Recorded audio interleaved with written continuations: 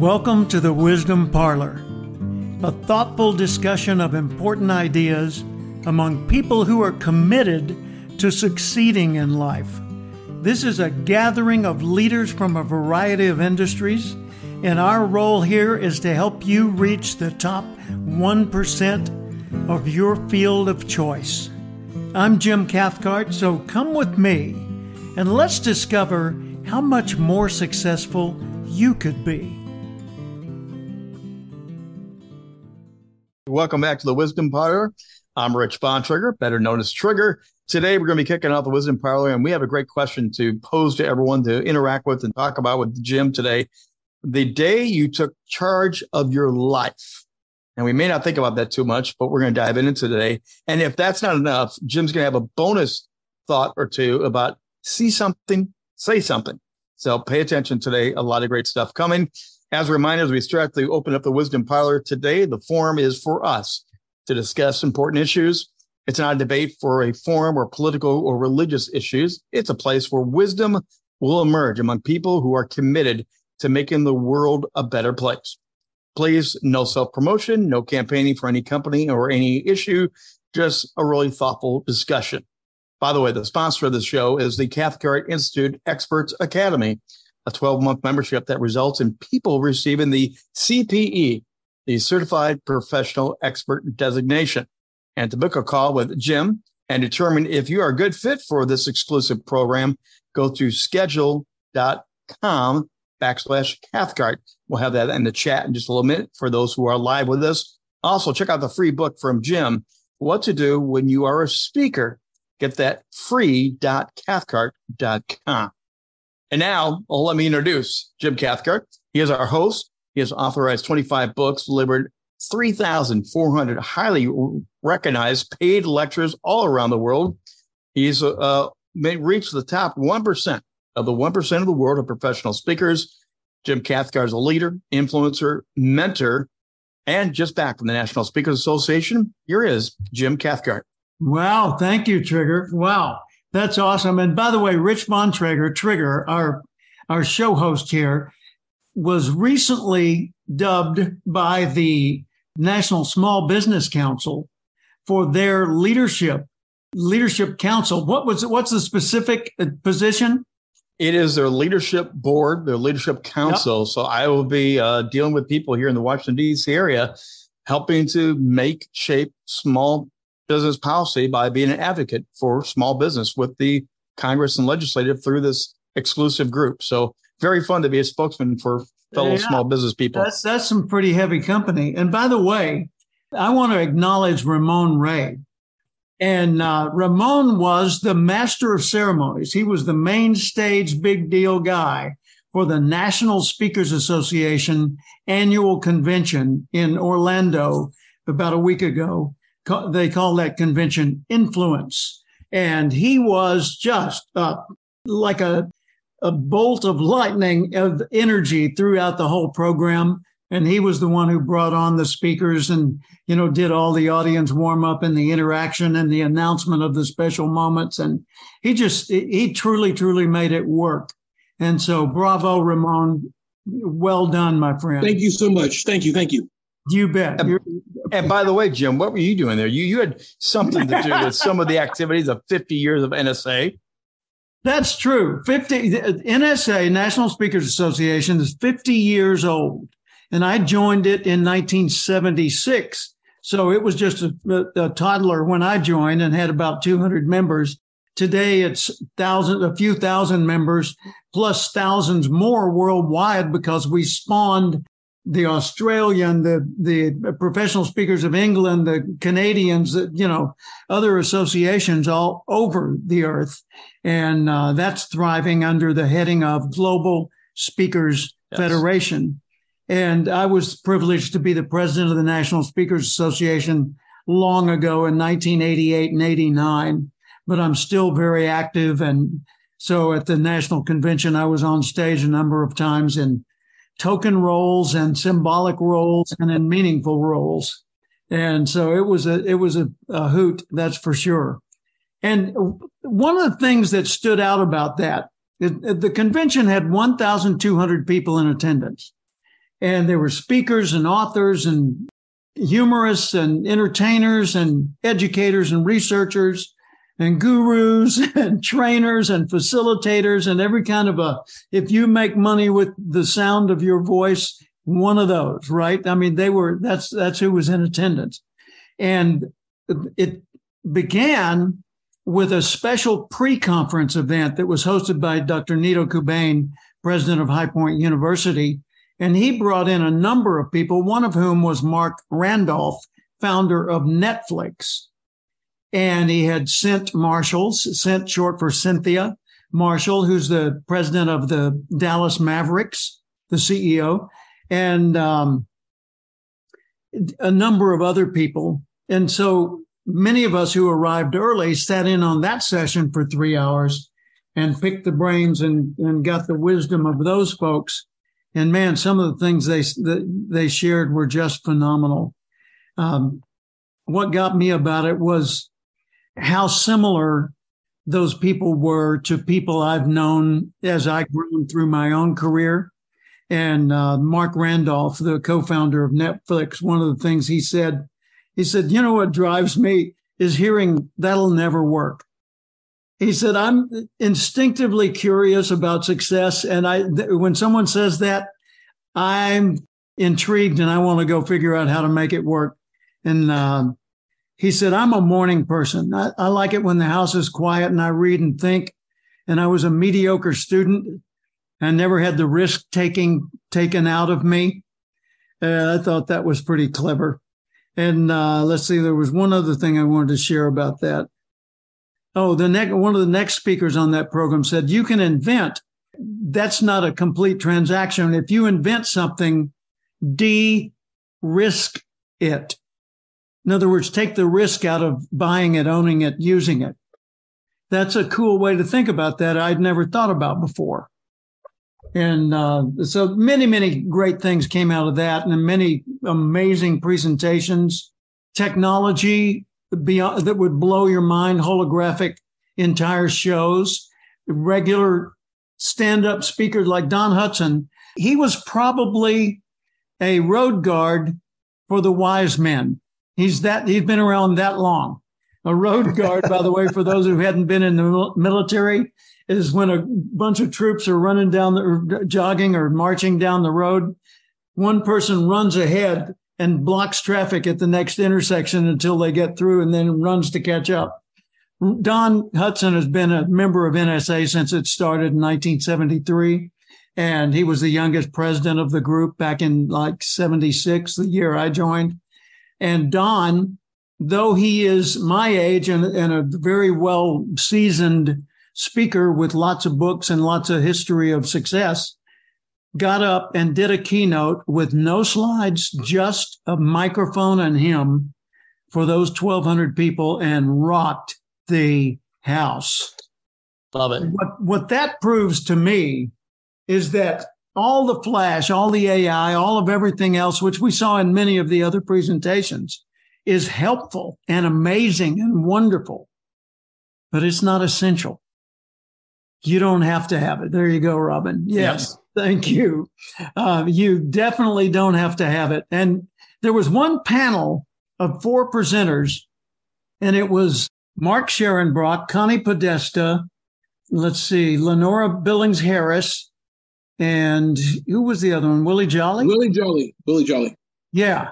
And they each got up and told about the openings that they do for their speeches and the closings they do for their speeches and illustrated it. But they told, they did an example of it and then picked it apart and said, here's how that works. And here's how it was created and what it was like in its infancy and what it became over time and how it became what it is today. And here's how I use it differently for different audiences. And wow, that session rocked the house. And we just had session after session like that. So you got a comment, Trigger? Well, I was just going to say, speak about the house. I think the house is filled up pretty well. Should we get into this? Because I've been noodling on this question. You gave me this before NSA. Yeah. You told me the topic, the day you took charge of your life. I've been noodling on this, thinking like, what a great question, because I was just talking with some other people about their businesses and how it gets out of control. They never took control. They just jumped in and went for a spin. I think it's a great question to pause and say, when did you take your control, charge? Have you taken charge? So, Jim, I would love to hear your thoughts on this. You bet. Well, the reason I was doing the setup with NSA is that in those sessions, out of those 1,200 people, there is always one or more for whom that's a moment that their whole belief system got rocked. And they went, I never thought about it like that. Oh my gosh. Well, that changes everything. Wow. Sorry, I got to be alone. They need time to think and let that idea sink in and start defining its meaning to them. Now, you've all heard my story. You know what the day was that I took charge of my life. It was just after hearing Earl Nightingale on the radio in 1972 when I was a clerk at the Housing Authority. So the thought that day was, with one extra hour a day of focused study in your chosen field, repeated for 5 years, the cumulative effect of those 1,250 plus hours of study would make you a national expert in that particular field. It had never occurred to me before that day that my life could be significant, that I could make a difference, that I could be somebody. But from that moment, I was thinking, game changer. I need time to think, excuse me. And I pondered that for weeks and then decided, okay, I'm going to make it happen. And I became fanatically dedicated to that, and I made it happen. So for you, how many of you say, yep, for me, there was a specific experience in my life that was the turning point for me to take charge of my own life? Okay, so several said yes. And Dennis shook his head. No, he didn't think it was a particular day. Dennis, let me explore that for a minute. I know that clearly you took charge of your own life and have made a big, big, big difference in how you live your life just through intentional rethinking, restructuring, reskilling yourself to be able to have the kind of life you want. What was that transition period or process for you? I might have to think about that for a while. There may have been a moment, but I've never felt not in control.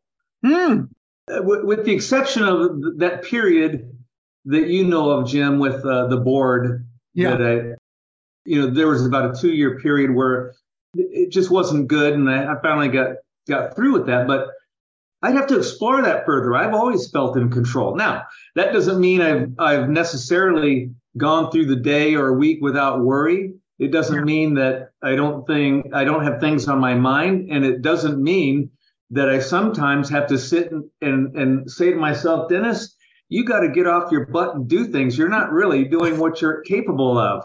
And I have those moments too. But when that happens, I get up and take care of it. Outstanding. Thank you for that. And by the way, notice that he says, I say to myself, right? Yeah. I say to myself. So that means he's directing himself.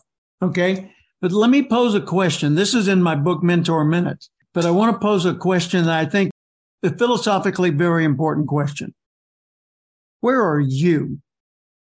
Where's the you that instructs the other you? Where are you? Some people say, well, I'm right here in this bag of skin that I wear around, right? It's me. That's my locus is within the package that I was born into. Okay, fine. Geographically, that's true. Now, where are you? Are you in your heart? Are you in your brain?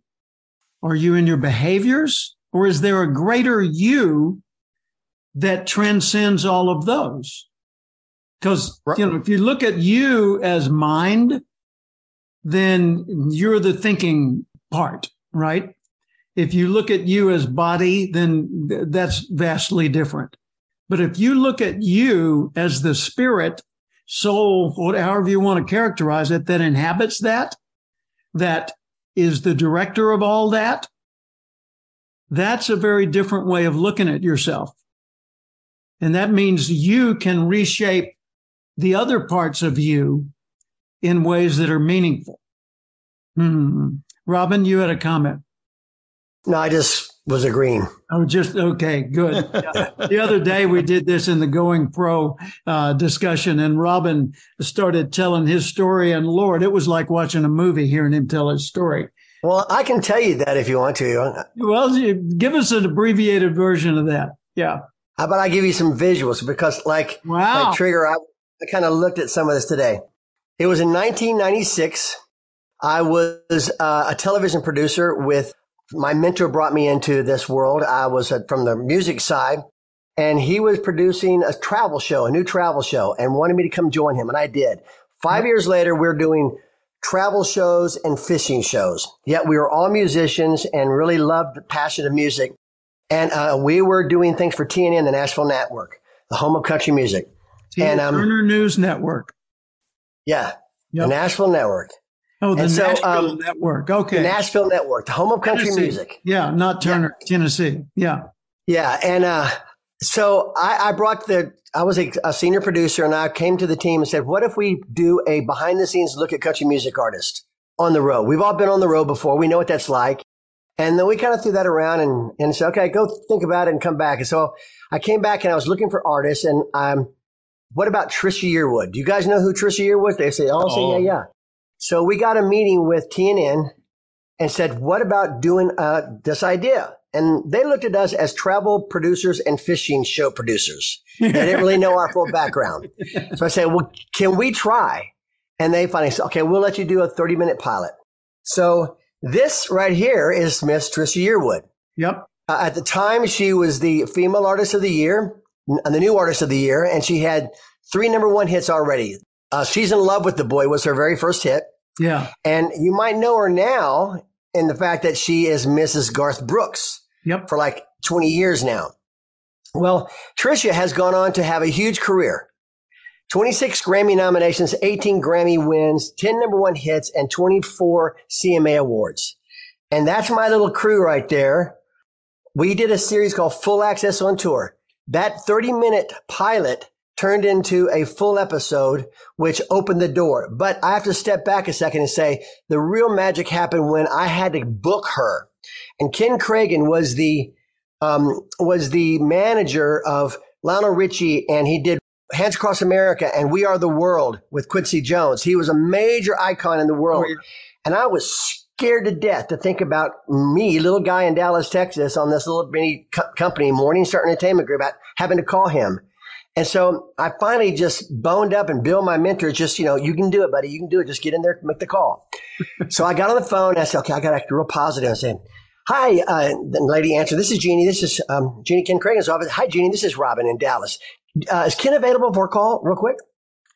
Just like, matter of fact, like I know him. She goes, I'm sorry, who's this? She goes, this is Robin with Morningstar Entertainment in Dallas.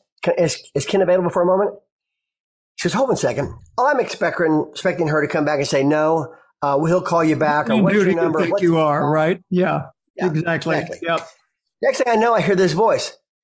Hey, this is Ken. Hey, Robin, what's up? I'm freaking out, and I don't know what to do. I'm just going to go, hey, Ken, listen, Robin from Morningstar, have got an opportunity for you. We just got a confirmation from TNN to do a new series of specials, and we'd love for Trisha to be on as our pilot. Would you be interested in that? Let me just confirm with you real quickly. It's a very positive PR piece. It's unlike, it's not like a 60 minutes expose or anything. It's really a behind the scenes look on the road. We would love to have Trisha on. He was real quiet. Yeah. Thought about it. It's like, TNN? Yeah. It's going to be a primetime special. All right, let me call you back tomorrow. I'll talk to Trisha and see what I said. See what she thinks. An hour and a half later, got a call back. And he said, go. Here's her manager, her road manager. You got to, because I told him I needed to go out on the road with her and scout with her for a day and a half or 2 days. And so long story short, that opened the door for us to do the show, Full Access on Tour, behind the scenes with Trisha Yearwood. And then Travis Tritt, George Jones, Tammy Wynette, Vince Gill, Brooks and Dunn, George Jones and Tammy Wynette, a whole host of people. But the real kicker after that was that the end of our main interview inside Trisha's episode, I had promised her that we were different. Our crew was different. A lot of the crews in the time were very brash and very rude and very, you got to do it my way or the highway. Well, the point of Full Access on Tour was to be behind the scenes, a fly on the wall. And so I went out and spent 2 days with her on the bus and traveling around with them and just promised her and told her that this is how we would do it. And I wanted to observe everything around it. Came back and kind of wrote the idea, sent it back to them. They approved it. And at the end of our prime interview, which is in the middle of the show, it's the highlight piece. It's always in the middle of the Coliseum when activity's going around. It's behind the scenes. So activity's going. And after our 20 or 30-minute interview that we intercut throughout the show, there's a poignant moment where we're wrapping up. And Bill and I are the ones that are doing the interviews. And we're on the set and we're wrapping up the interview and the cameras are still rolling. She goes, Robin, you were right. You can stay. You guys are fun. That comment was cemented to me by virtually every artist I reached out to. And when Trisha Yearwood gave the thumbs up to this TV crew that no one had ever heard of because we were doing fishing shows and an RV travel show, got us, all those artists, Brooks and Dunn, Vince Gill, George Jones, Tammy Wynette, Joe Diffie. It went on and on and on, which ended up leading us to me doing all of these television shows with other artists and doing 300 hours of broadcast television and NASCAR 50th anniversary. And it was Jordan, the whole just thing. an amazing career. And it all happened because of that time with Ken Cragen and then with that comment that Trisha Yearwood made. Kid you not. That's awesome. I'd like to get observations from the other folks here about what was noteworthy about what Robin just shared. And I told you it was going to be like a movie. Yep. Well, I think part of what it is he stepped into the moment and didn't flinch because, again, he expected even the call though the he day was after. scared. And I was he scared. expected to be blown off. Yeah. And he did get blown off. He got introduced. And that moment when he says, "Hi, Robin," I'm sure he probably went, "Who's he talking to?" I'm holding the phone. Exactly. But who's he talking to? Yeah. But instead, he just went forward. And I think a lot of taking charge and finding that moment is when something drops in our lap. We have a choice to take charge and grab it, or we have the choice to let go and go, "I'm not ready for it." Mm-hmm. And I think Robin just stepping into it, taking charge of that as if you belong there, I think that's part of the magic of it. I agree. Other observations, Lisa? Opportunity knocked and Robin confidently walked through that door. And Robin, what I have found is I love all these systems and everything, but here's what I'm all about. I'm just all about getting out there, meeting new people, smiling, being helpful, being of service, and things have unfolded. My biggest 3 accounts, I have no rhyme or reason that I followed this system. Mm-hmm. Yes, all 3 of them took 2 or more years, but as long as I feel like I'm out there doing good, being a good person, having a good life. Jim's even said that before. Yeah. Things will happen. Systems are great. I'm not discarding systems. Yeah. But when opportunity presents itself and you're ready and you walk through that door, and that's what you did, my friend, and kudos to you. Yeah, bravo. When Thank I you. did last August, Toastmasters keynote opening general session keynote, Lisa was there in the audience. Thank you for that.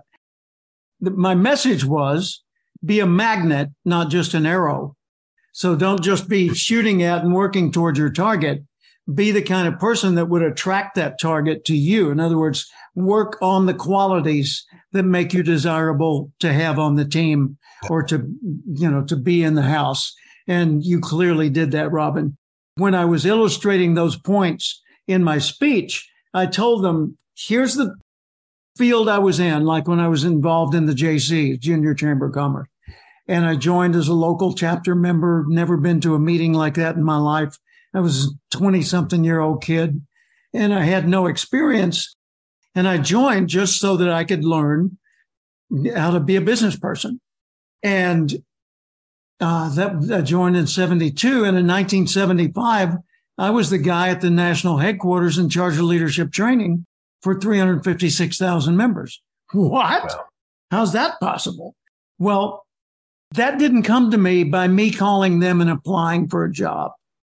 They called me because of all the other work I had done. Like with Robin, he had done all his other work and gotten himself to where he was qualified. But then that moment is still terrifying because, it could be one of those, dang, if only I'd said this instead. He turned me off. But no, didn't happen that way. Same thing happened with me in the National Speakers Association, 2 or 3 other fields in my own life.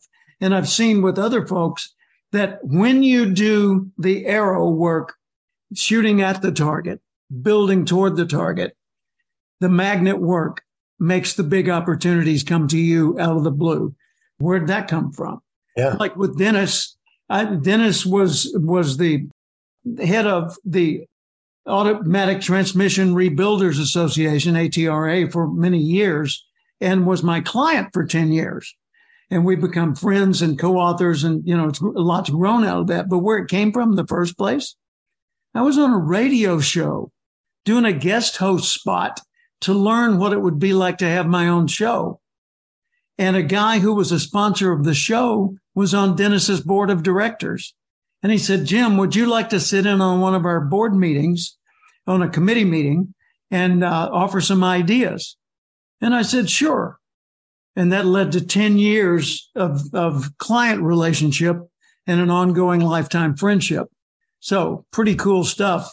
And it comes to you if you're doing your other work, but it won't if you don't.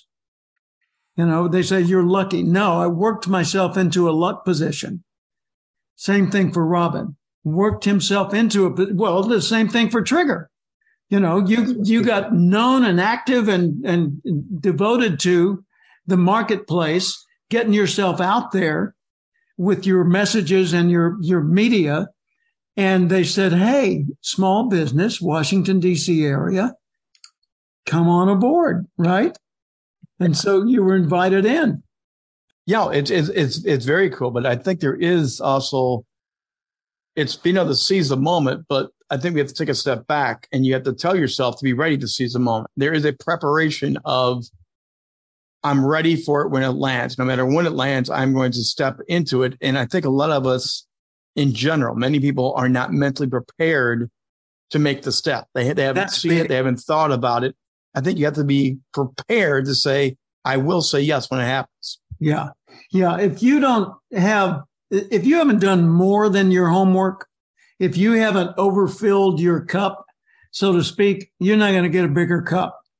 Or if you do, it's just going to expose your weakness and lack of preparation.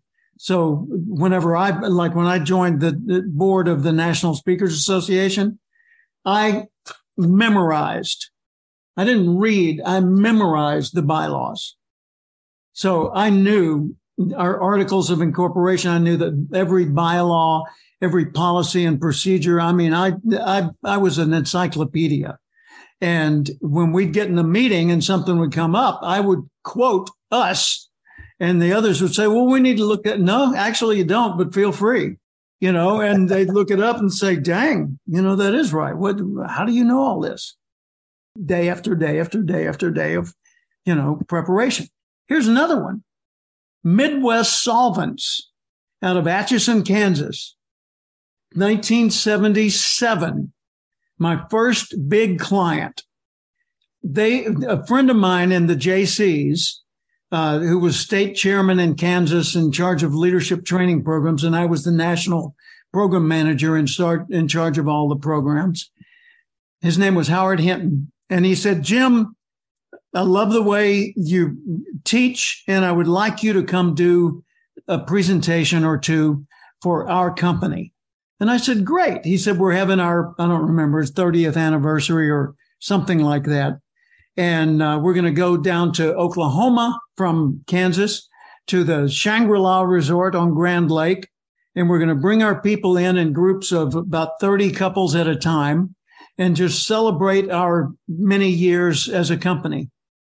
And I said, well, great. How do we make that work? And he said, we will pay you $1,000.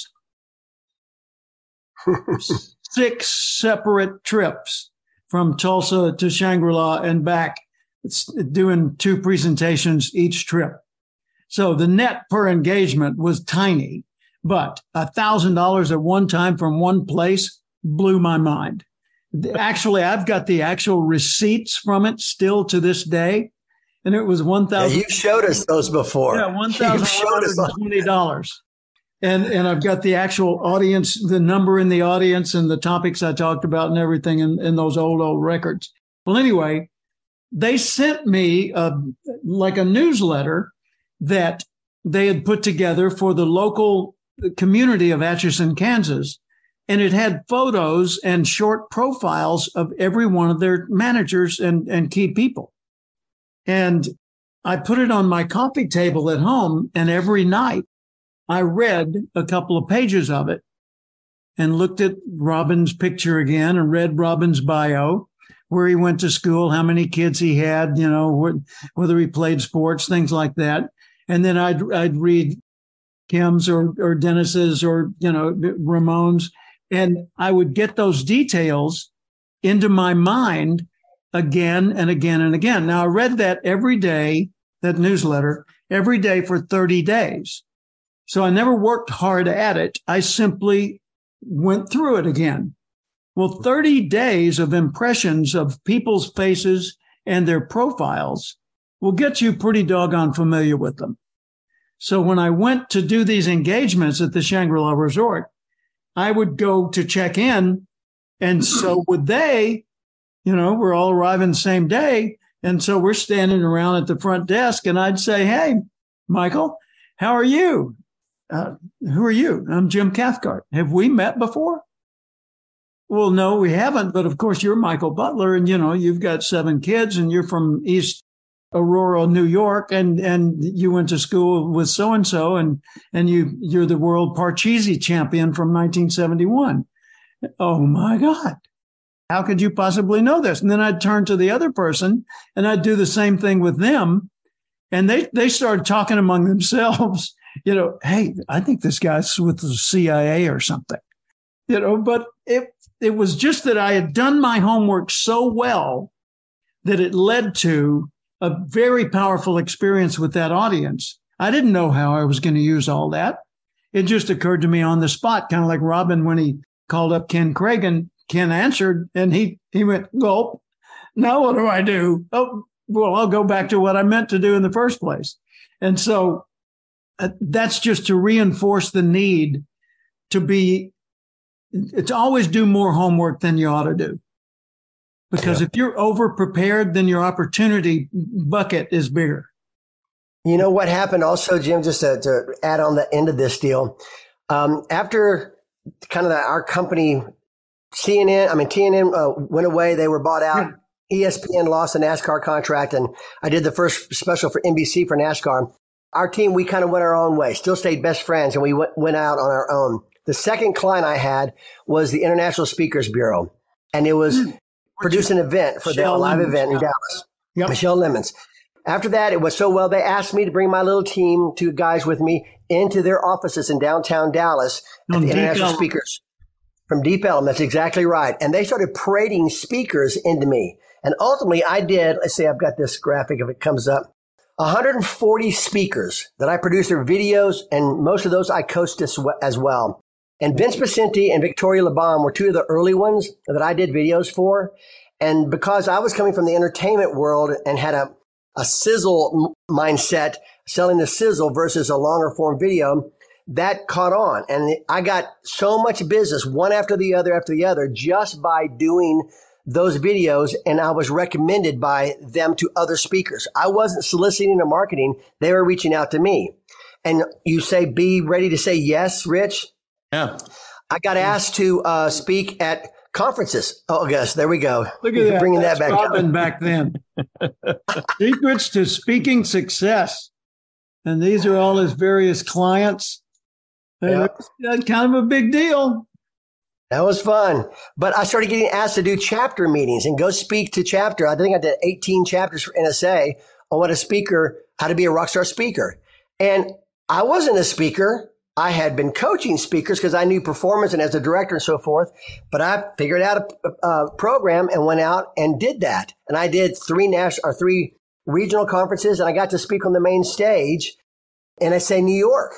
Yeah, that was a big deal. The big deal was the New York NSA Rocks convention. That was huge. Kevin Cronin from REO Speedwagon, and who were the others? Simon Kirk from Bad Company, and then David Fishoff from the Rock and Roll Fantasy Camp. Yeah. But that was huge. I mean, that was so out of my lane, but yet it opened up the whole door for me to go into speaking. Yeah. I came back into television, and I'm back into speaking now. So it's been a kind of on and off, but it all started way back when through really Ken Cragen and Trisha Yearwood, actually, and then Victoria Labalme and Vince Pacenti. Yeah. So, Jim, what I'm wondering, listening to Robin here, is it was already noodling on my head, but he's opened up the can of worms now. It's not just one time when you took charge. That's you right. have to keep taking charge, because if you don't, someone is going to pigeonhole you. Mm-hmm. Because they could have thought Robin was just NASCAR. Robin was just country. Yeah. You have to keep making decisions to keep in charge, so you will go the way you want to go. Otherwise, as we all know, if we don't decide where we're going, someone else will decide for us. Oh, yeah. Yeah. If you don't know what you want, you will by default get what other people want. So you have to keep if you look changing. At the arch of your life, the kind of a timeline, it goes in waves like that. And there are pivotal moments in each of those. Is that what you were going to say, Robin? Yeah, I tell you, the key factor that really propelled us to go forward was the comment that Trisha Yearwood said. Yeah. Because literally the idea that most production companies and most people in television were not out for your best interest. They were out for themselves. And our team, most of us were all believers, number one. So we had a good heart. We, followed the golden rule. And so my mentor, Bill Landers, who, Jim, I've talked to you about before, and Richie as well, that was poured into me so much. And he was such a people person. And he just lit up a room. And so our whole crew, we taught them that always going on. We are peers. We are not looking up to them like, wow, we're not going to embarrass ourselves. We're not going to embarrass them. We're not going to ask for pictures. We are going to help them showcase better. And so when she said, you don't have to leave, you guys really are fun, you can stay, that was echoed back to me over and over and over. And Jim, as you know, most of you, or Rich, I know you do too. My new keynote, the Everyday Rockstar, be the one people want to work with, trust, buy from, and tell others about. Right. That right there is embodied for what happened with Trisha Yearwood, which opened the door going forward. And as I came into NSA, the same thing. They called me the Simon Cowell of the speaking business because I was a truth teller, but with a smile on my face. And I was trying to help the speaker see things because I'm in their videos. I'm watching their videos, for hours to produce these videos, cut them down 3 1-hour, segments down to 12 or 15 minutes at the time. I knew their content. And so I was helping them be better, not competing against them or not challenging them, but just they would walk away, go, wow, this was awesome. And then they would send me 3 or 4 other speakers. So it's just one thing after the other. So that's kind of the essence of the new keynote. And I'm excited to get on the stage again with that. So, and you put other people first and you make it about them and help them win. Good luck. You're on the way. Yeah. There's another factor there. Yesterday I was coaching a guy and he was talking about going into a new community and getting active among the civic groups and the leading organizations in that community. And what I was saying to him was, as you go in there, assume that you have an equity interest in the organization and that you're the most cooperative, helpful, thoughtful, supportive person in the group. If there's an emergency, be the calmest person in the room, the source of solutions. If there's a problem, be the person who sees to it the problem gets solved. Quietly, don't draw attention to yourself. So don't go in and fill the room with your personality. Go in and interact with the people, but assume sort of a quiet ownership. It's like if there's a glare from a window over here that's causing all the people on that side of the meeting to squint and do like this, then just quietly arrange to get the drapes closed or something, right? if some people are disrupting the group, just excuse yourself like you're going to go to the bathroom or something and stop by and say, excuse me, we can hear you really clearly. And then go on about your business. You know, you don't have to confront anybody. You don't have to be a big deal. Just be a quiet, positive influence. And other people will say, you know, I want you in our meetings more often. Those that know how to run a meeting, they get that. But most people, they'll read a book like Robert's Rules of Order, and then they try to impose it like it's law. Yeah. No, you're out of line. You didn't say that right. You're supposed to say, I move, not I make a motion. Give me a break. Hey, Jim? Let's just tell the truth. Yes, Rich. Jim, I'm just thinking we haven't heard from Lisa, from Kim, from Ramon. If they have any thoughts, comments to chime in on the day you took charge of it. Yeah, I'm listening and enjoying, man. I don't have a specific day I took charge, but it's good to be here and keep going. I'm listening. Very good. Well, the thing that I want to emphasize here is there's a point in everybody's life when they decide that they're ready to be a grown-up of some sort. There's a point in either in their youth or in their early adulthood when they stop riding the train and start moving into the conductor's seat and start advising the engineer on what needs to happen next. I remember when I was very little, one day I came home and the front yard needed some gardening work, and I just did it. And my mother commented later, "Why did your dad tell you to do that?" "No." "Did I ask you to do that?" "No. I just did it because it needed doing." Wow. That's the first time you've ever done that. And I don't know how old I was, but that was kind of a moment where I took an assumption of ownership in the situation and just made it right instead of waiting for somebody else to give me the power, the authority, the reminder, or the order to go and do it. And Michael, if you're still able to interact with us, I know you're driving your car. Is there a particular moment that you remember as sort of the turning point when you said, okay, everything else get out of the way. I'm going to take charge of my life and make it work? You know, I grew up on the farm, and so we had a list of chores to do every day. I've always just kind of been self-motivated. I think for me, I wanted to move out of the house when I was 18. So when I went off to college, I left for college the week after high school graduation, and I rented a 2-bedroom townhouse, and I subleased it out to a couple of my friends and roommates. So I was a landlord, and I was subleasing the townhouse, and they had to share a room, and I had the master king, and I had to pay the bills. And that was kind of my point to say, I'm never going back home. I've got to eat what I kill, so I better always be hunting. And so that was kind of my turning point, I think, was just going to college. You know, when I was in college, I was not in charge. I was waiting for the teachers and the other disciplinary people in my life to tell me what I needed to do and when and how. And I was just kind of going along and enjoying the party. And that would explain why I didn't have a degree or good grades in college. But, you know, luckily I turned it around before the truck went off the cliff. Kim, we haven't heard a comment from you yet. Are you in a position where you can interact with us? I was trying to think. This is my first time sitting in on Wisdom Wednesday. Welcome. And so, I'm excited. I guess a turning point day for me. I just remember one day looking at my boss and thinking, why do I need you? And that led me to hang up my shingle and grow a company. So that was definitely a turning point day for me. Dynamite.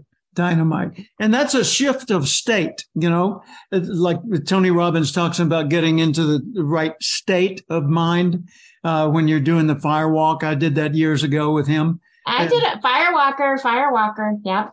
There you go. And if you're not in the right state of mind, you're very, very likely to have severe burns. But I walked, you know, like 300 other people that night. I walked barefoot on the hot coals for about 20 feet or something like that with my full body weight pressing down on the glowing red coals. And I got through it unharmed. But state, what changes your state of mind, firewalking aside, that's a major distraction. I don't want to go down that road right now. What changes your state of mind is the part of you that is not your mind. It is not your body. It is not your personality.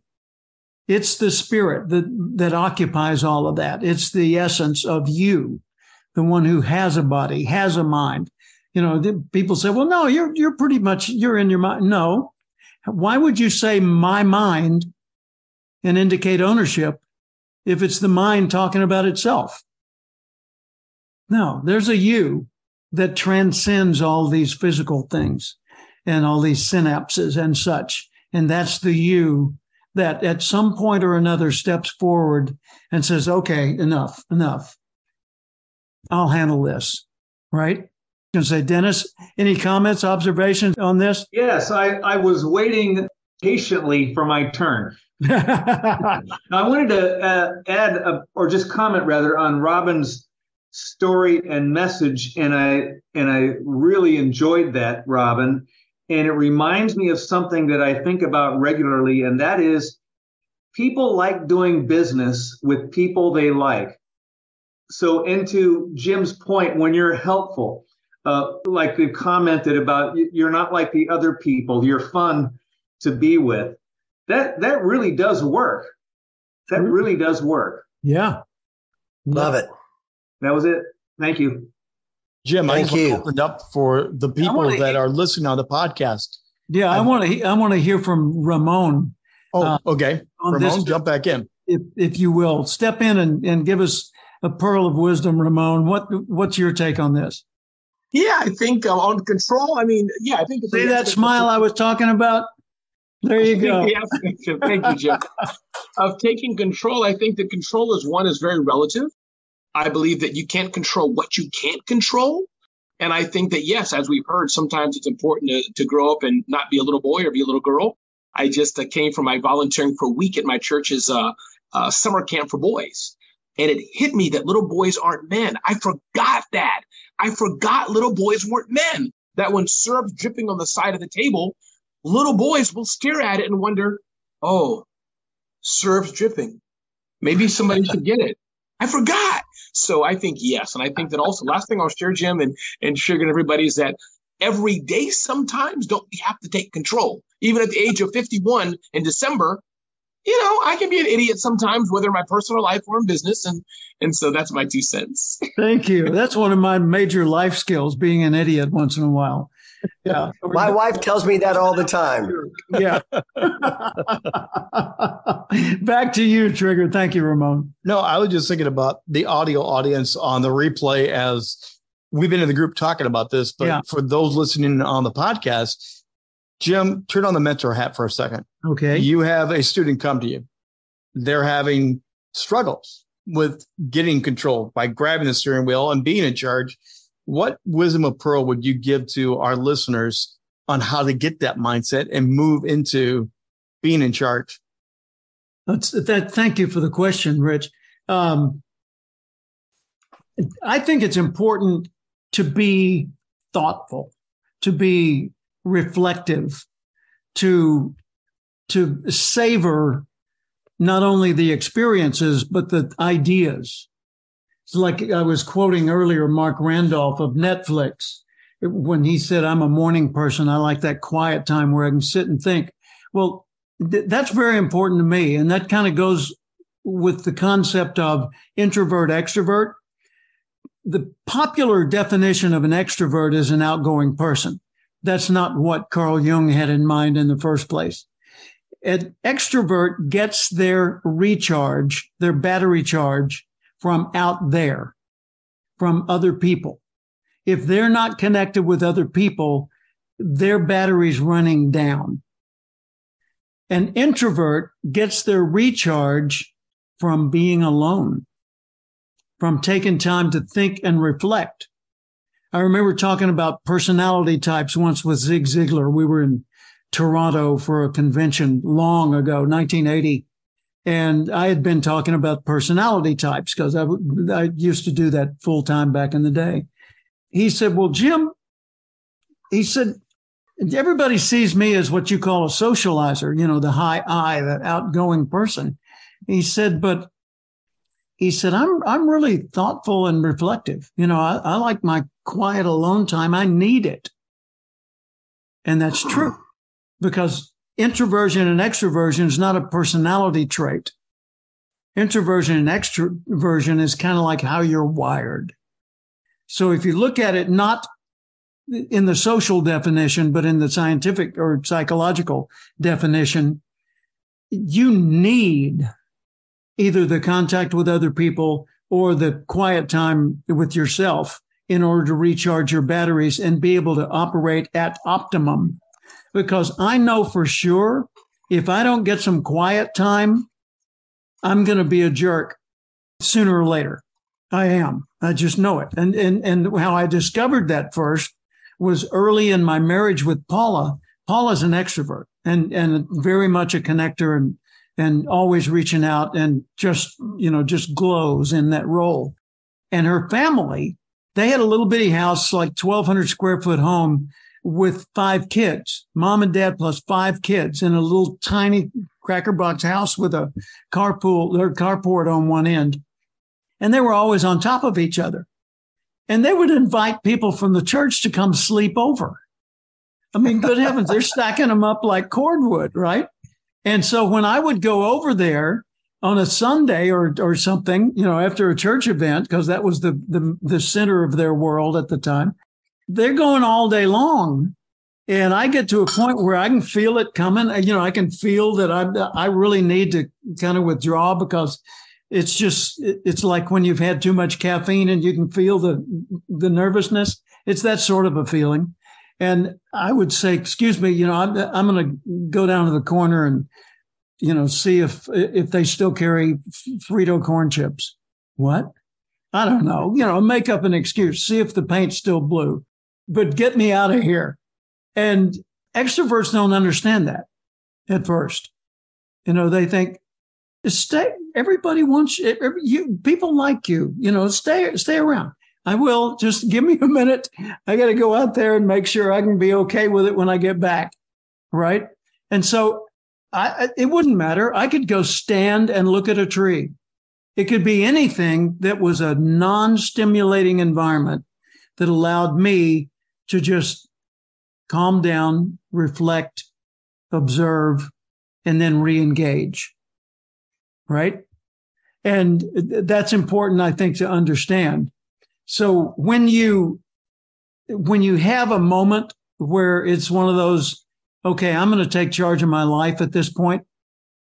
When you have that moment, it's important to spend plenty of time reflecting on what does that mean to you? What does it feel like? Why is it important to you?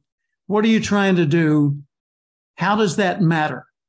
And how can you connect this to the other things going on in your life? One other comment, and then I'll throw it over to you. Wanted to hear from Lisa here. When I was in the JCs, one of the first things I learned was project planning. The JCs, Junior Chamber of Commerce, their medium was community service, but their purpose was leadership training. So if you were going to do a community service project, you had to fill out a chairman's planning guide and submit it before you do the project. First question, what is my current primary goal? In other words, why do I want to do this? Second question, how does this relate to all the other priorities I've got going on? In other words, okay, yeah, I want to, let's say, get a new car, or I want to develop a new product for my business. Second question is, how does this fit in with everything else? Because if it doesn't, it's going to be a distraction from everything else and pull your energy away from that probably was still needed in the everything else category. So that kind of discipline and thinking through things, why am I doing this? Yeah, but why that? And why does that matter to me? And what does that mean? Okay, there's the real issue right there. Now then, how does this fit in with everything else? It doesn't. Okay, push it aside. We'll get to it later. It does. Okay, I'm putting my full force of my personality into it. So that was kind of a key thought process. Lisa Marie. Well, thank you. Not Lisa Marie Presley, but right. Lisa Marie from Memphis, the more substantial Lisa Marie. Correct. She was named after me. And right. they also named a plane after me here in Memphis. And if you ever come to Memphis and go to Graceland, you can see my plane named Lisa Marie. Taking care of business. Absolutely. TCB. No, but I totally agree. I believe that we are all the captains of our own destiny. I believe that we all have pivotal moments in life. I certainly have shared some of those pivotal moments in my life that have forever changed me. I've also learned that no two journeys are alike. So what might work for one person might or might not work for the next. Yeah. Here, Robin had opportunity knocking at his door and window, and he walked right through with confidence and was very successful, because I got to a point where I'm like, I can't understand it. I'm following this person's rules. I'm following this person's, system or, operation. And you just have to take it one day at a time with confidence, with skill, with ability. And I knew this. I knew what my goal and my journey and my desire in life was. And I work on it every single day, more than once a day. Sometimes I sit down for an hour and then I look up and I go, oh, it's 3 hours and I've been reading this. I got so into it. So I think we all have our own special journey. I think what's so fabulous about our forum and what we're doing is we have an opportunity to share it with other people so we can all learn and grow together. Beautiful. Thank you for that. That was lovely. Thanks. I appreciate that. Yes. Hey, before we wind down, we want to hear about that see something, say something, or say something, see something. What are you talking about, Jim? Well, one of the habits I developed many years ago, back in my JC's days, 1970s, was to practice the art of paying compliments. Now, it's easy to say, hey, that's a nice shirt, or you look good today, or boy, I like your car, or things like that. It's easy to pay compliments, but most of us don't. So that's a nice starting point, but that's superficial.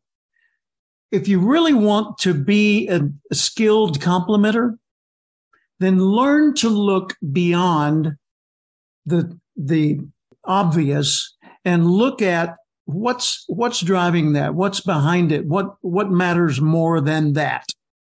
I remember years ago, it's just a simple superficial thing, but I was in South Dakota in 1975. Oh my gosh. In the airport. And I was in the coffee shop at the airport having a little quick breakfast. And there was a server who was just gorgeous. I just thought she was the prettiest thing I'd ever seen. Well, I didn't have any designs on her romantically, and I didn't want to embarrass her or make her feel like I was going to be hitting on her. But I did want to pay her a compliment, because I think if a compliment doesn't get paid, it dies and lays around as debris. So I wrote a note for her, and I said, excuse me, I don't want to embarrass you or make you feel awkward, and I'm certainly not hitting on you, but I don't believe compliments should ever go unstated. You are one of the loveliest people I've seen in a long time. Have a nice day.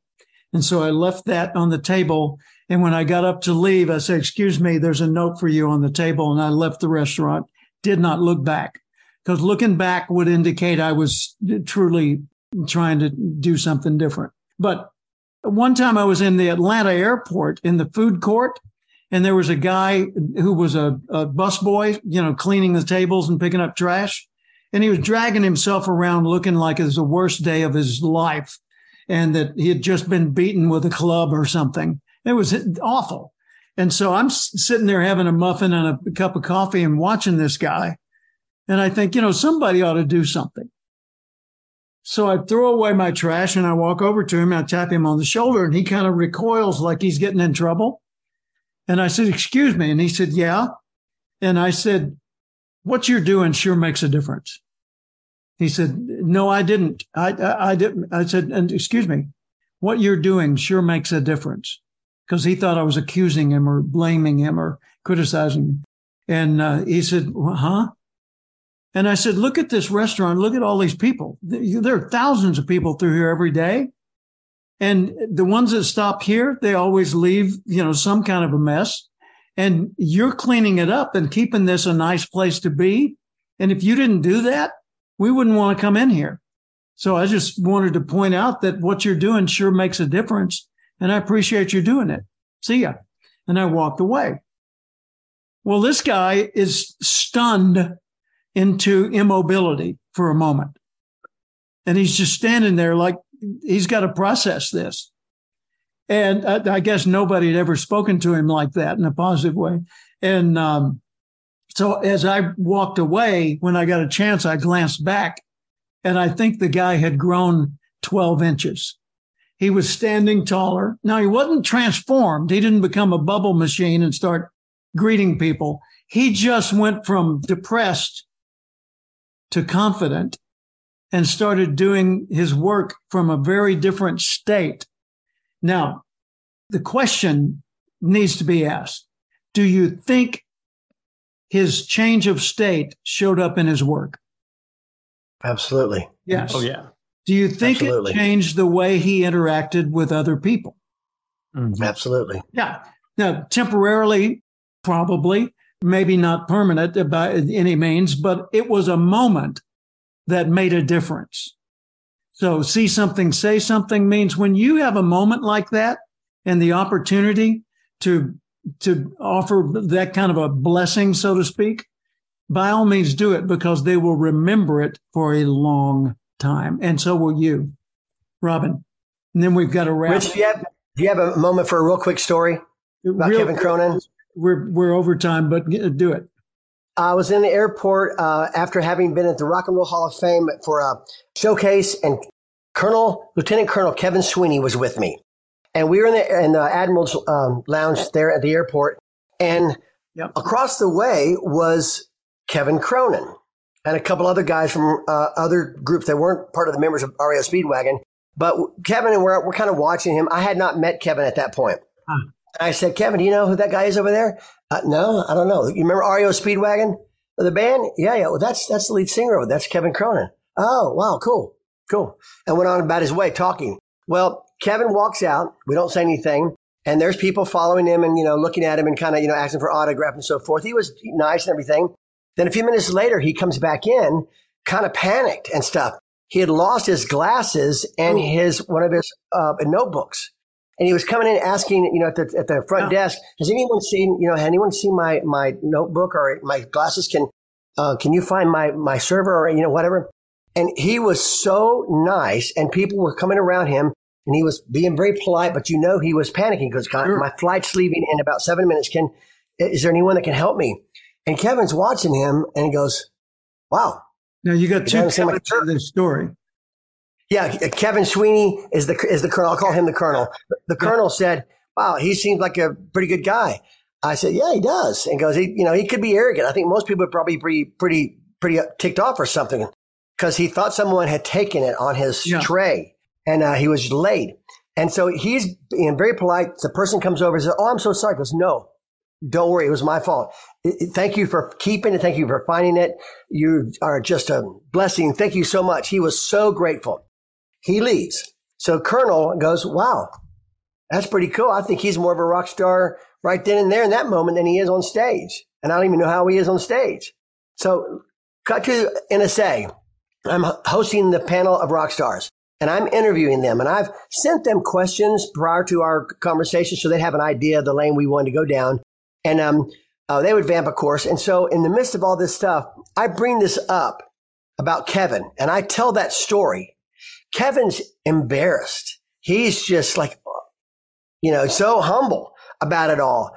And he gets a standing ovation after that ends that story. I remember I was one of those in the audience giving him people were standing up for that. Yeah. Here's what no one knows. Backstage, he grabbed me and says, Robin, I cannot believe you said that. And I'm thinking, oh my gosh, these tickles. Yeah, you're in trouble. That was the most touching thing I think I've ever heard. I had no idea. I wasn't trying to be that guy. Yeah. But thank you. Thank you so much. He was overwhelmed how grateful and how moved. I was overwhelmed how moved he was about it. So I got kind of scared for a minute there, but he was really. See something, say something, and look at the difference it made. Wow. Yes. Thank you. Trigger, take us home. Yeah, what a great Wisdom Parlor again today. Thank you. And again, thank you everyone who shared, participated. We got a double dip today. See something, say something. Of course, talking about the day you took charge. 3 simple takeaways today. Mindset, learn to be ready and step into the moments, and learn to evaluate as other opportunities arrive. Once again, we'll be back next month. Don't forget, this is sponsored by the Cathcart Institute Experts Academy, a 12-month membership that results in people receiving the CPE, Certified Professional Expert designation. And to book a call with Jim and determine if you are a great fit for that exclusive program, go to schedule.com. I've revised that. My mistake. Not telling you. All right. It's in the chat, but it's bit.ly/call Cathcart. Say that one more time. bit.ly/call Cathcart. And if you do want a copy of Jim's book, What to Do When You Are the Speaker, free.cathcart.com. Join us again next month. We'll be here Wednesday, September the 6th, when the Wisdom Parlor door will open up once again. We're going to discuss and explore another topic with great wisdom, great insights with award-winning and world-class speaker, leader, mentor, best-selling author, Jim Cathcart. Until then, I'm Rich Bontrager. We'll see you next month. Thank you for joining us today in the Wisdom Parlor, a thoughtful discussion of important ideas among people who are committed to succeeding in life. If you are committed to making more success happen in your own life, go right now to my website, free.cathcart.com, and download my free ebook, and then watch the video. If you decide that you'd like my assistance in helping grow your success, then come with me and let's discover how much more successful you can be.